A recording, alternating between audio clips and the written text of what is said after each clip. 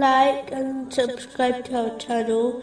Leave your questions and feedback in the comments section. Enjoy the video. Moving on to chapter 26, verses 202 to 204. And it will come to them suddenly, while they perceive it not. And they will say, "May we be reprieved? So for our punishment are they impatient?" Death is something which is certain to occur, but the time is unknown.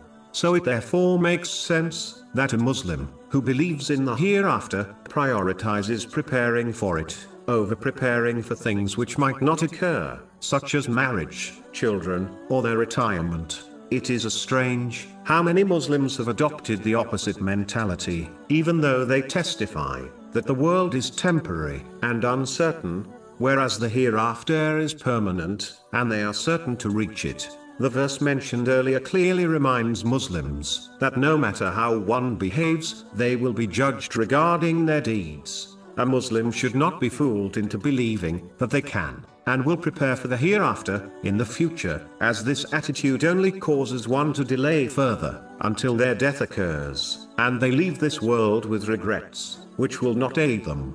So the important thing is not that people will die, as this is unavoidable, but the key is acting in such a way that one is fully prepared for it.